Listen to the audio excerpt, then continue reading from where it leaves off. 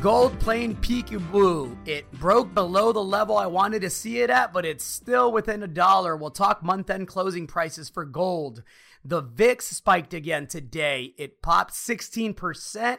The month ended calmly. December has not started that way. M&A merger mania is here. Kirkland, Continental, a host of other transactions. We'll talk about that.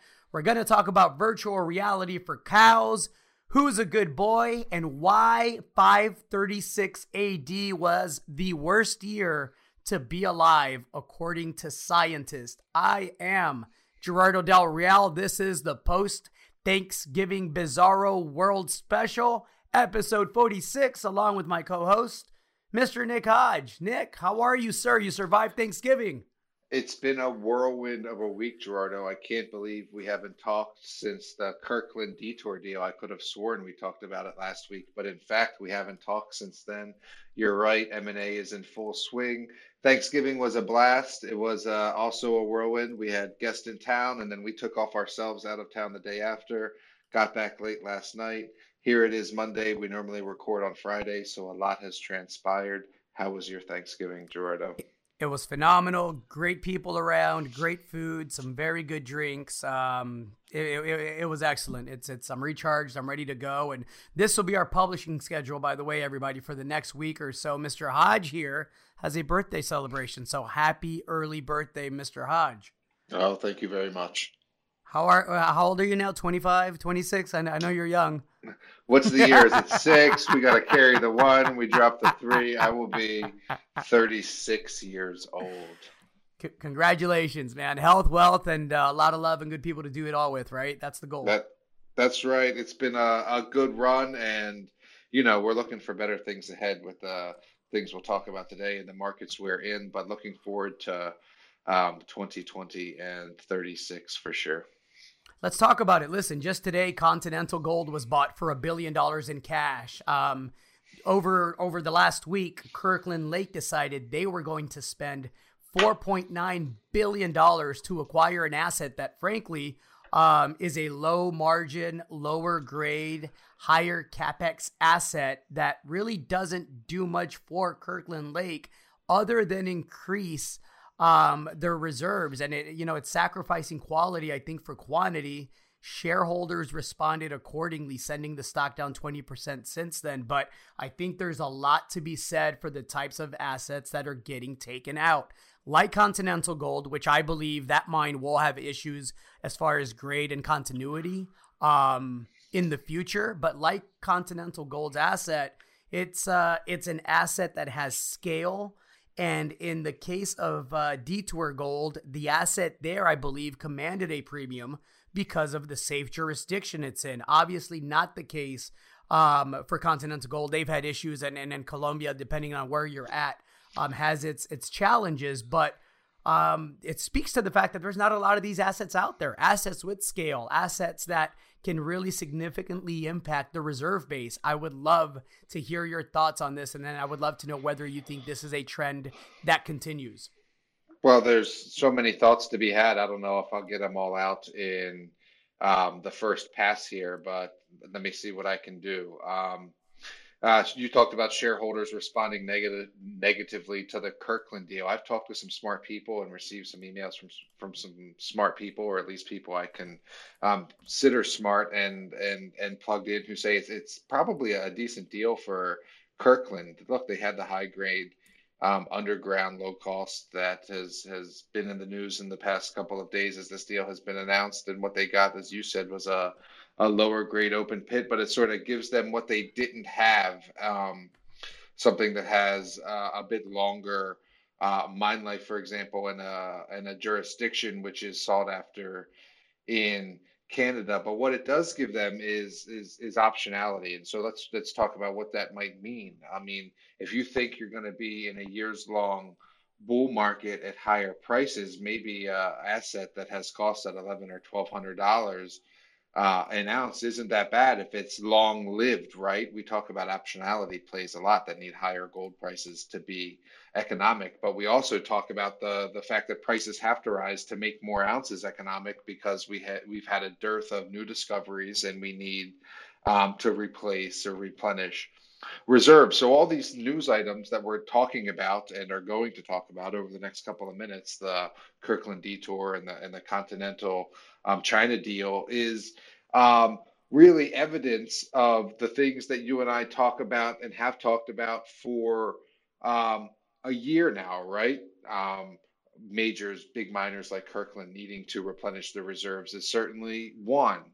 Hmm. Um, in the case of the Continental deal, something that we've talked about, especially in the past, I feel like month or 2 months, is China buying basically all the good assets in the world, all the high quality metals assets, whether that's precious or base. And that's exactly the case in the Continental deal. So that's two big themes that we talk about a Hmm. lot, right? And now, and then just overall, we've talked about how M&A had to increase, et cetera, et cetera. And so this is sort of like a checking off of the box. And so while maybe in the past, 3 or so weeks, I felt um, very much uncertain about the space. I didn't like the recent weakness in the gold price. I certainly didn't like the recent weakness in the juniors that have been the lowest that they've been in years, despite um, a year's high gold price. And so these deals have given me a bit of, and I know I'm taking up a lot of time. I'm No, long-winded. no, I'm that's why we're sorry. here. They've given me That's why more we're here. confidence in sort of the speculations that I hold and the deals that I'm invested in that haven't had the success as measured by increased stock prices, but that have had success as far as um, the criteria or improving the criteria that majors look for, whether that's whatever that is, jurisdiction or improving the metallurgy or growing the asset, whatever it is, converting inferred to indicated, et cetera, et cetera. I'm taking a step back and I'm looking, okay.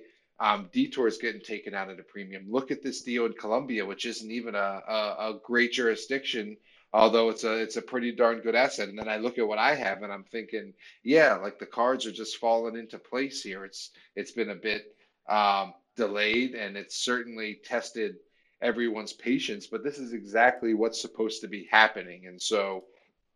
I don't know if that was an answer or a non-answer. I haven't delved into the specifics of these two deals that we're talking about because one happened just this morning in the wee hours. But those are my sentiments as it relates to how I feel and sort of the macro view we've been talking about for gold.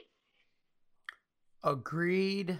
I'll add another question, and I know one answer, but being that we're looking at assets that are being bought up at $4.9 billion and $1 billion, there's obviously a move for capital to position itself looking forward, right? As you mentioned, you feel better at the fact that these assets are being taken out and that the premiums are being bought at, despite the fact that some of these assets have challenges.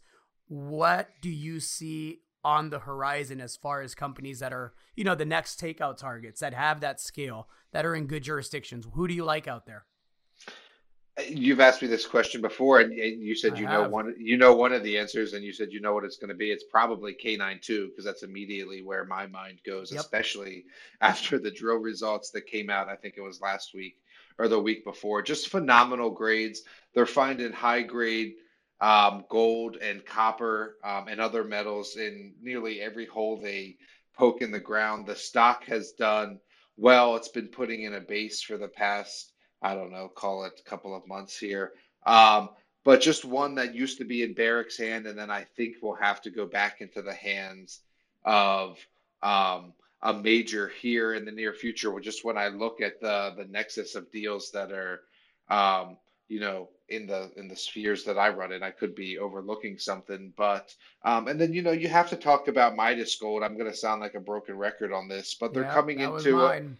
they're coming into a year where they're and I could throw out a third that might have a deal on the table right now, but maybe we'll save that for a couple of weeks. But you have to look at Midas just because of the permitting timeline, right? We're now coming into a year where we're supposed to get draft, record of decisions from the Forest Service, coming to the end of the permitting timeline, which has been drawn out and arduous, and everyone knows the asset. Everyone knows who the potential suitor is. It has everything that you'd like with Barrick already taking a big chunk, Paulson already in there for a big chunk, who was also in for a big chunk of the detour that just got taken out. And so you have all those things swirling around there. It makes a good case for Midas Gold to be taken out eventually. I'm not saying someone, comes in now. They probably want to see the permit in hand, but once permit is hand, it makes all the sense in the world. A lot of thoughts on that. Okay. I'll leave it there. We'll save a little bit for next week. I do have some thoughts to follow up on when it comes to takeout targets, people that maybe have deals on the table. Hopefully we get some clarity here in the next week to week and a half. I couldn't help but notice that on November the 28th, Continental Gold volume spiked with over 1 million shares. So yeah, interesting. Let's leave that there. Let's talk about gold. I mentioned that it's doing this kind of peekaboo game, right? Where I thought it had to close at that 1464.50, 1465 level for the month. And if it didn't, I thought we would go back down to 1400 sometime in December. We'll see if that's the case. It closed right at 1464. And again, we keep using this word. We sound like broken records, but the price has been very, very resilient. Do you think we get that leg down in December the way that I've thought the way I thought was going to happen, or do you think it continues to hold up and finally breaks out? Oh God, I mean that's crystal ball stuff. So, I mean, let's talk about the past couple of days of trading action. I did not think it was going to spike back up to the level it needed to close the month at 1464. And sure enough, what the Agreed. hell happens on the last trading day of the month? Yep. I mean, Yep. if you look at the chart, it's like, if you're one of these tinfoil hat people or you're a markets is rigged person and you look at this chart, I mean, how could it not be from that point of view, right?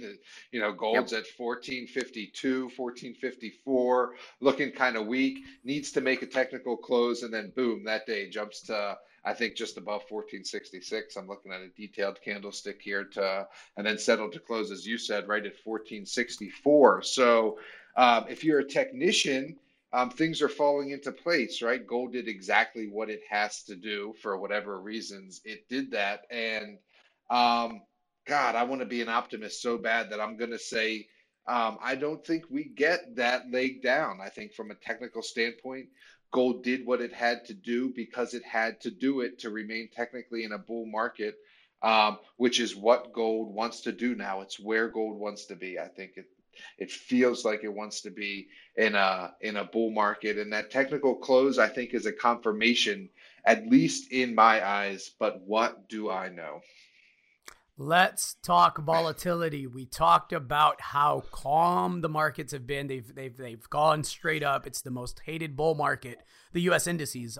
It's the most hated bull market that I can recall. And today we got a 15-16% pop in the VIX, which measures volatility. The market closed down, I believe, 250 points, 260 points, down over 1%. Do you think that is a sign of things to come in the major U.S. indices? And with that being said, do you think despite that, the market continues higher because of the Fed and all this artificial stimulus that we have? That's a double yes to that answer. I like it. Um, That's efficient. yeah, yeah. So you need to expand. Absolutely. I've been Well, we needed volatility. I mean, the stock market was going up every single fucking day. I think it had 2 or 3 down days in November or something like that. We got another rate cut. We continue to have Fed intervention. We continue to have stock buybacks, et cetera. All the stuff that is making the market go up. I wanted to mention TINA again, which is something that we talked about months ago, and why this is a TINA market. If you'll recall, it's a TINA market because there is no alternative, TINA. And Hey, Tina. hey girl, we've been, we've been, we've been back to that recently with there's no alternative to U.S. stocks because, because of the wonderful things he does, Jerome Powell.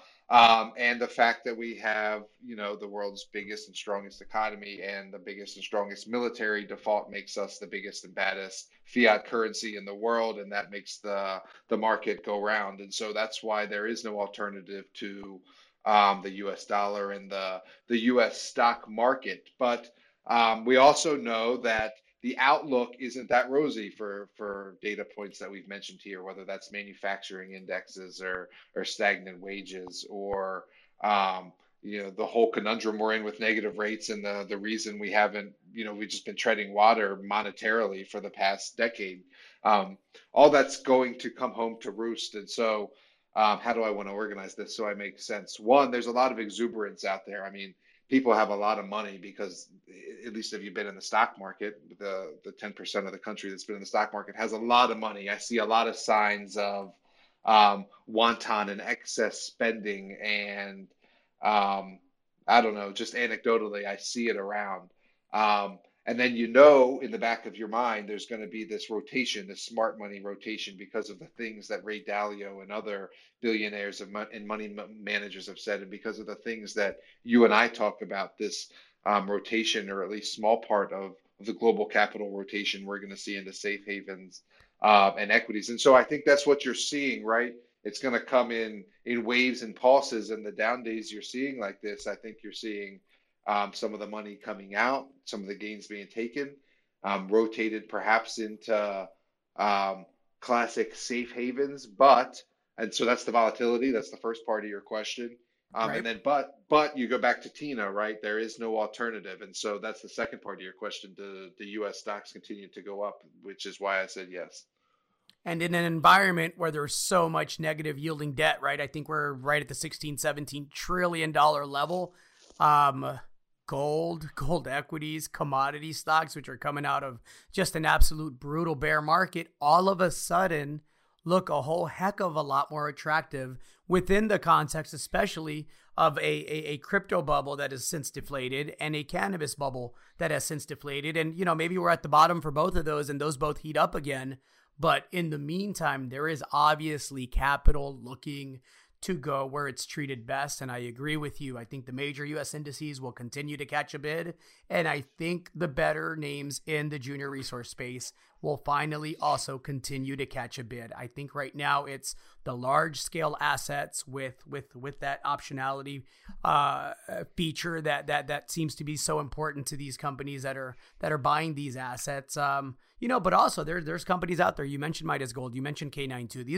These are low cost operations. One is producing, one is not yet, but these are low cost operations with assets that have been largely de-risked, right? And so I think you can easily see, significant premiums from today's prices for those two companies.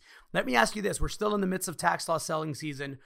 Most of the people that listen to this podcast listen to it for one of two reasons. They want to hear our take on the markets and see if there's some free information we could give that will allow them to make some money. And then the other two want to hear me cuss every now and then, right? And rant and rave and get the insightful stories that you provide and the intelligent balance that you provide to the podcast, Nick. So let's go with the first one. Let's pick some names that you think maybe are getting hit disproportionately because of tax loss selling season that will make people some money likely if they have the speculative capital and the risk appetite to dabble. First, a story. I love it. So I always read my emails and read what other newsletter writers are writing and recommending. And so, one deal that I have seen just in where I saw it actually this morning was in a Stockwatch gold summary. That Stockwatch does the gold summary every day for the Sure. previous day's news, et cetera, et cetera. So I saw Quebec Precious was in there today, and it rung a bell. And whenever something rings a bell, I go to my email and I see, well, why does it ring a bell? Who sent me this deal? When did I last look at it? Et cetera, et cetera. And so Quebec Precious Metals was in the Stockwatch write-up because they had raised some money. I think it was like at 22 cents. Let me type it in so I get it exactly right. I believe it was 22 cents though. And I said, why does that ring a bell to me? And it rung a bell because it was 22 cents. I was correct. because it had been pitched to me by two people earlier this year, back in February. I think I even sent an email to you about it. I know I did because I was just looking in my email Y- today. It said, "Hey, You hey, did. Gerardo, a couple of people are starting to talk about this deal, just FYI or whatever." And so, what was the price back then in February? I went and looked when people were emailing this deal to me as one that I should get involved in because the price was going to run away. Well, the price How in did I respond? February, the, I think Bryce said, "I'll take a look" or something, which is what you normally do. But we didn't do anything on the deal. And so the point, I guess, is it was at 45 cents back then in February Yep. when people were recommending it and emailing the slide deck around. This is a good one to keep an eye on. And here they are, the end of the year raising money at 22 cents, which a math scholar would tell you is half the price it was when people were writing saying it was a good deal. And I say that not to poo-poo anyone that was sending around the Quebec precious metals deal or anything like that, but to say that, um, you know, one, I think people thought 2019 was going to be much better than it turned out to be for the precious metals complex and particularly the juniors. And we got some of the first part of that, but none of the second part of that. And so these deals that were put together to capitalize on what didn't materialize ended up falling apart. Are you following me? Absolutely. Meanwhile, you have other deals. This is why I told you the story that had been working, that weren't just put together hastily to take advantage of what was supposed to be a good year in the space, but that had been methodically plugging away on some of the criteria that I mentioned um, earlier, improving their jurisdiction, adding to their land package, de-risking the things that you do as a junior, et cetera. And so that was a long way to answer your question with the stock that you sent a trade out on this morning, which is Millrock Resources. I'm sure I stole your answer. But that's a stock that financed itself recently at 7 cents, ran to 17 cents on the back of a great deal it's done to have an Australian company come in and put up serious exploration dollars on a land package where there's a mine next door with recent exploration that has shown a mineralized trend should go right onto Millrock's property. And so that's why the stock went from 7 cents to 17 cents in November, December ish. And it's now pulled back to, because I was watching it as well. I wanted to send out a recommendation. You and I are often on the same page. So when I saw That's that hit funny. my when I saw it hit my inbox, I was like, oh man, Damn it. it must Fucker. be down this. No, well, my first thought was, man, it must be down again this morning because I had watched Millrock last week fall to like Yeah. 13 cents or something, and I was like, it's almost time to pull the trigger. And so anyway, I'll shut up. Long story short is Millrock is one that's been punished because now it's down from 17 cents to 11 cents. Um, nearly where it was before this deal was announced, and you got drilling that's going to start early next year, and gosh, it just seems like with the geophysics and the recent drill holes that were literally just meters off the property line from what Millrock has, it's looking pretty darn good up there in Alaska. And a little bit more context, the 52-week high, which it hit recently, was 21 cents Canadian. It closed today at 11 cents Canadian. It's got a market cap of 10.5 million Canadian, and you have a company that's committed in stages, but they're committed to spending 20 million US. So let me repeat that for everybody. There's a commitment, a signed deal. The company is raising money for it to spend $20 million US over the next several years. 5 million of that will be spent in 2020. It'll be aggressive drilling that will consist of at least 7 to 10,000 meters. And like you mentioned, this is meters away from a recent discovery that Northern Star has on its Pogo mine land package. And so a lot to like there. Millrock is absolutely one name. You got any other ones? Oh man, I'd have to think about it. I mean, well, we go back to Midas has been beaten down a lot. Um, let me just throw one out that's way out there, right? You got Nevada Sunrise, which is down to Mm. 4 cents. Had a new $2 million partner. market cap, folks. There you go. I mean, they got water rights that are worth that they recently had positive court news on, litigation news. They've got a piece of a property that a new partner came in on today in Berrien, a company that we talked about a couple of weeks ago. And just as you say, $2 million market cap is so cheap relative to. And again, another. It's funny that I picked two prospect generators, right? Hmm. That has access to projects with out having to use all its own resources and capital. So there's two, Millrock and Nevada Sunrises. I would say both extremely cheap, albeit extremely risky, just because of the space and the size of the companies that we're talking about. As are all these companies, right? I'll throw two more out there that are less risky to an extent, just because one, Chakana Copper is cashed up, right? They have a healthy treasury. They've paused drilling until they get these new permits, the modification for the new permits that will allow them to drill the most prospective part of their very robust land package. Good management team. Share structure is being cleaned up as we speak. I believe mid-January is the next time the last of those initial cheap founder shares will come free trading. They had some internal issues with an employee. That employee has been terminated. That has been cleaned up. So I believe that company is going to have a phenomenal 2020. And a second one, and there's whispers that this company has an offer on the table or is about to get one, is Cucho Copper. Great copper gold asset, very good management team, very good share structure. I think copper is going to have a very good 2020. I like the commodity. I think the asset is a very good asset, and I think that it's due for a pretty robust turnaround if it makes it out of 2019, right? Again, there's been several potential suitors that are trying to buy the company at a significant premium from where it trades today, but a premium that would make not a lot of early shareholders like myself happy because we're in at higher levels. And so I'd much rather see the company wait for the turnaround and raise money at higher prices. But we'll see if that actually materializes. Either way, with tax law selling season happening right now, I think Chakana Copper, Millrock Resources, Cucho Copper, I think those are all excellent names. And Nevada Sunrise was the fourth one there. So there's 4 free names for you all to go do some due diligence on. And again, if you have the risk appetite and it fits your criteria and you have some speculative capital that you can afford to lose, those are not a set of bad companies there to speculate on right now. And in the case of Cucho, you have a backer in Wheaton Precious that is obviously willing to be patient, renegotiating, um, you know, loan terms, et cetera, to help Cucho stay in the game without having to dilute. And Vince has done a good job, as you said in the recent interview you did with him, as far as negotiating for shareholders who help finance them earlier on. So yeah, that's a good one. You know who had a worse year than juniors in 2018 and 2019? God, weed companies. Who else?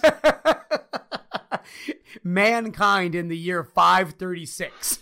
Are you Let's aware talk of about this? it. No, I'm not, but those were some dark times. Hey, well done with the pun. I don't know if it was intended, but it was literally the darkest time, right? Yep. In AD 536, Europe had what, according to scientists, is one of the worst, if not the single worst era in humanity, according to them, right? It started, according to this article, when a mysterious fog swept not over a city, not over a state, it swept over the continent. And so you ended up with this blue haze, and you had Europe, you had the Middle East, and you had parts of Asia that were dark for 24 hours a day. Now, this didn't last for a week. This didn't last for a month. This lasted for 18 months, Nick. Was this from human caused climate change, like coal burning power plants, or not yet?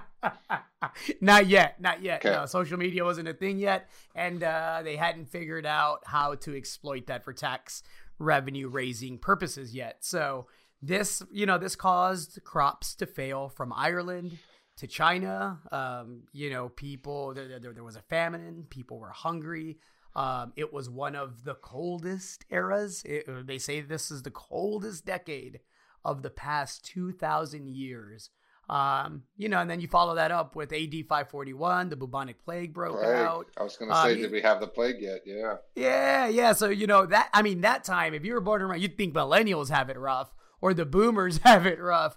This was just absolutely atrocious. And so, what's interesting, outside of all the horrific, obviously, casualties that resulted due to this, is initially they believe that a volcanic eruption in the western United States may have been the cause of these dark, dark days, right? And so now they believe that something around Iceland is more consistent with the devastation that's described in the historical records.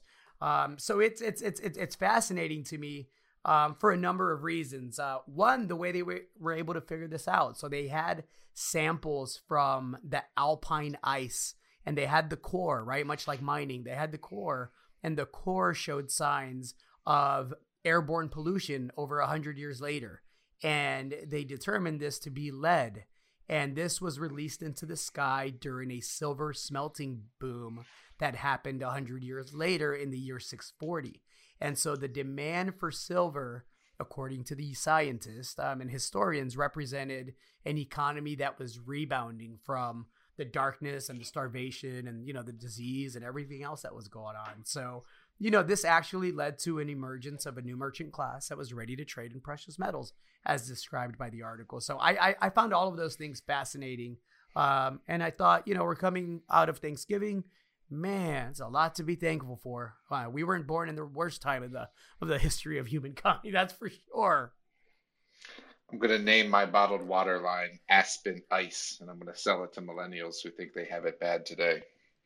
Aspen Ice. I love it. I love it. You'd have to put a hashtag and then they could Google it and then they'd probably never buy your product again, Nick. It's a shame. Um, Seriously though, I think I had come across that 536 thing as you started describing it. It made sense to me. I feel like I had read that article at some point. So, but They what run came it to every November is what I found.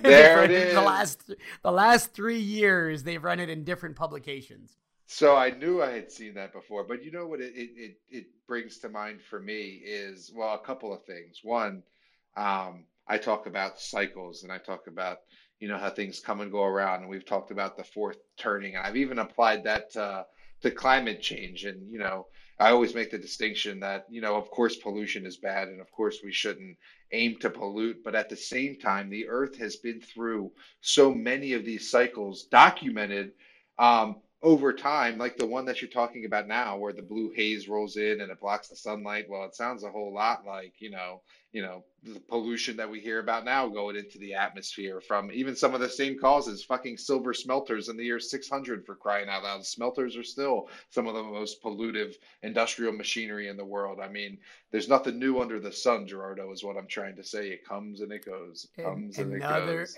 Another couple of witty puns. You're like the Jay-Z of intelligent witty puns. Well done, Mr. Hodge. Well done. And they just come to me sometimes. So much there. I'm gonna leave it alone. I know you wanted to talk about California DMVs selling info, and the info is everything. So please enlighten us. I know I'm aware, and it pisses me off, to be frank. But for those that are not, can you please give us a primer on these nasty DMVs? Yeah, so I mean, just a hate government type story, right? But you go to the DMV and it's one of the worst places to go. It's understaffed and you have to wait forever, and the government makes you do it. But it turns out that these DMVs are making a lot of money selling your personal info. Like this article we'll post a link to that was in Vice said they obtained documents saying that the California Department of Motor Vehicles is making $50 million a year by selling drivers personal information, and they're selling um, not just your name, but they're selling your address, they're selling your car registration information, and they're selling other details. And so I guess you might just like assume this goes on, but when I saw that, I was like, that's really like not okay. First of all, like it's the government, and it's like they're just like profiting off their subjects. They're like yeah, come here, you motherfuckers, and pay us to license your car and sit in line for hours while we understaff you and subject you to this whole process. And oh, by the way, that we're we gonna pay for right, exactly. And then we're gonna as sell your info, taxpayers. and then we're gonna sell your information for whatever revenue generation purposes on the back end. It just left a pretty bad taste in my mouth, and I think it's just um, evidence or anecdotal information that just shows where we are as far as the relationship with the government and the people, and the reason the people are so fucking pissed off, as we've seen and we've talked about in other countries with riots and things that are going on. But this is the stuff, right? This is the stuff that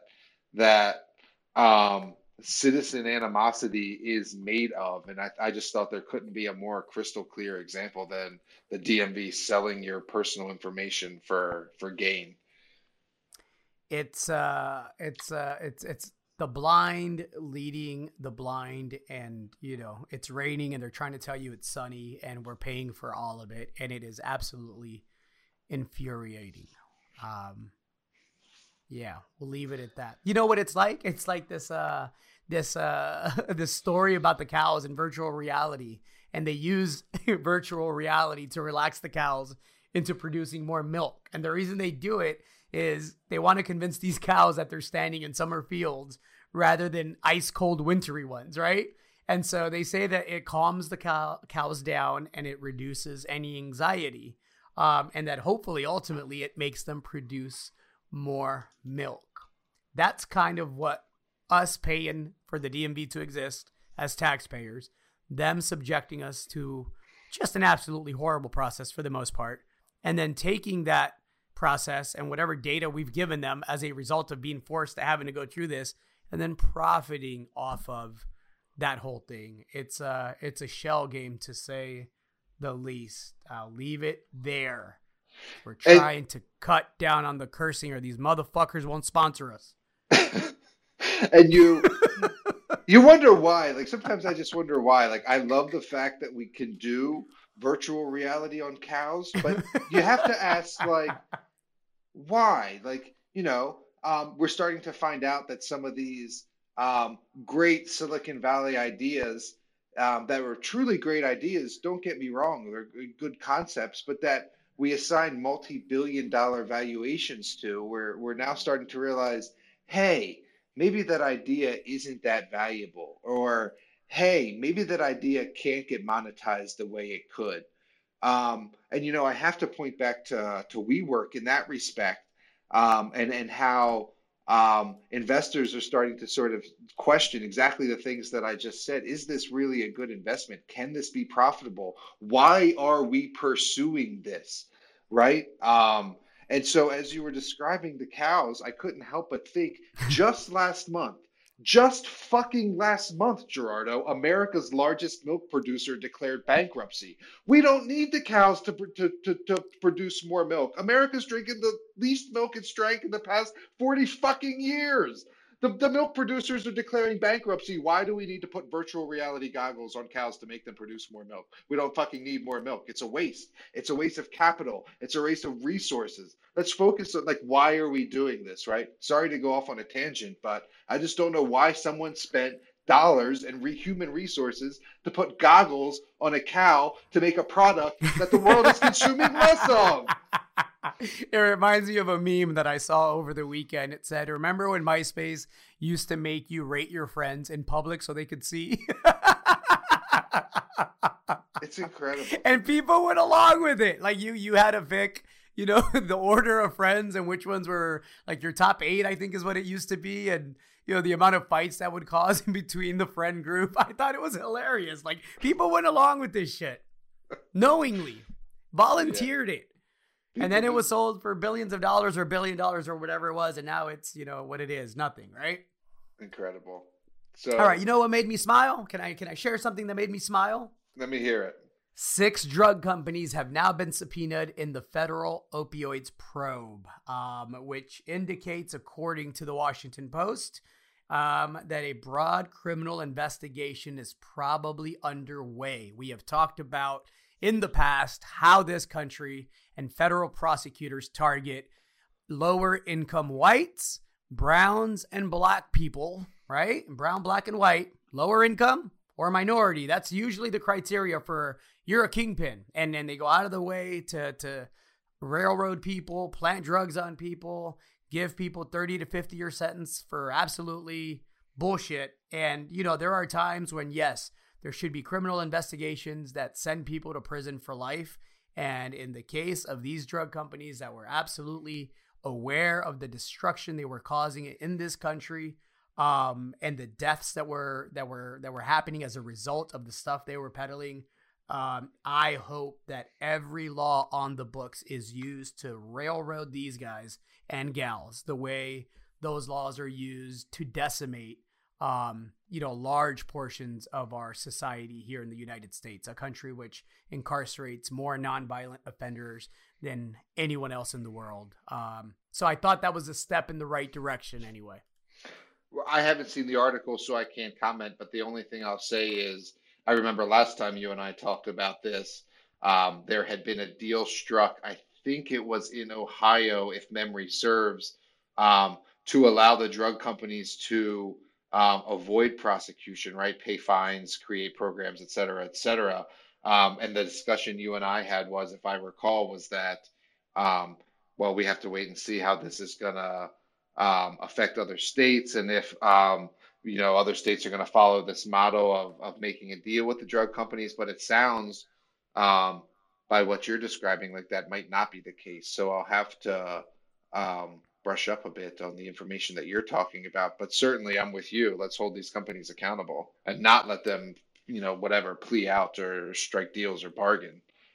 Agreed. Here's some facts. I mean, more than 400,000 people have died of opioid overdoses since 99. This is according to the Washington Post. So let's look at that. Half of them died as a result of heroin and fentanyl, right? Which, we're going after China, and we're going after El Chapo, and we're going after Mexican cartels, and we're going after, and rightfully so, right? And so we're going after all these groups that are flooding our communities with this stuff that is clearly just meant to kill, right? It has very little medicinal value the way that it's being distributed. But the other half of those 400,000 people that died of opioid overdoses since 1999 died as a result of prescription narcotics. And so again, if it's good for the goose, it should be good for the gander. And I hope they make these people pay.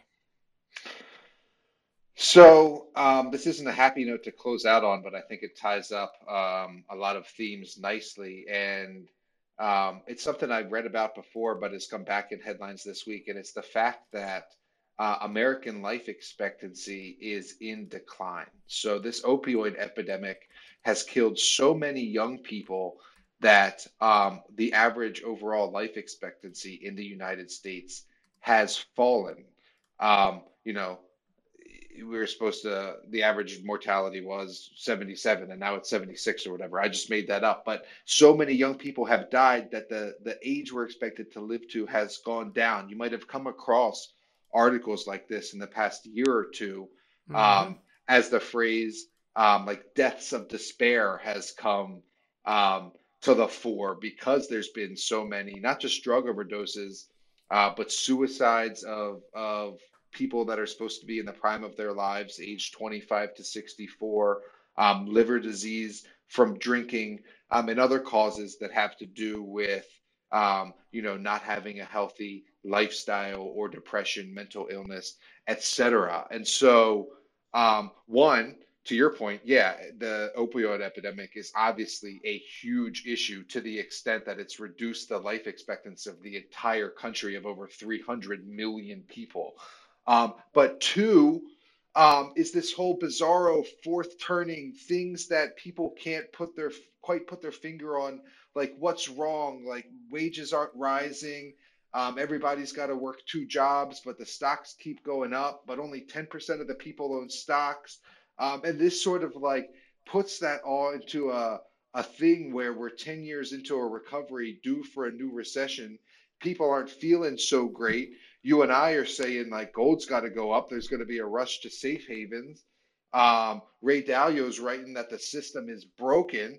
And obviously, people are feeling like the system is broken if these deaths of despair are rising so fast. And that's not a real nice bookend to put on this conversation. But look, that's like the stark reality, right? Like everything is not awesome. It's truly bizarre out there, and people can't figure out why it's bizarre or why they've been affected or why they can't get ahead. And it has to do with the invisible hand and currencies and the Fed and stealing from savers and rates and stuff that's complex and cycles that are 80 to 100 years long that are tough to identify unless you listen to the Bizarro World podcast. And so I don't know, man. I think that, like I said, probably a month or two ago, we need that event. We need that catalyst. We need that whatever starting gun for the next cycle.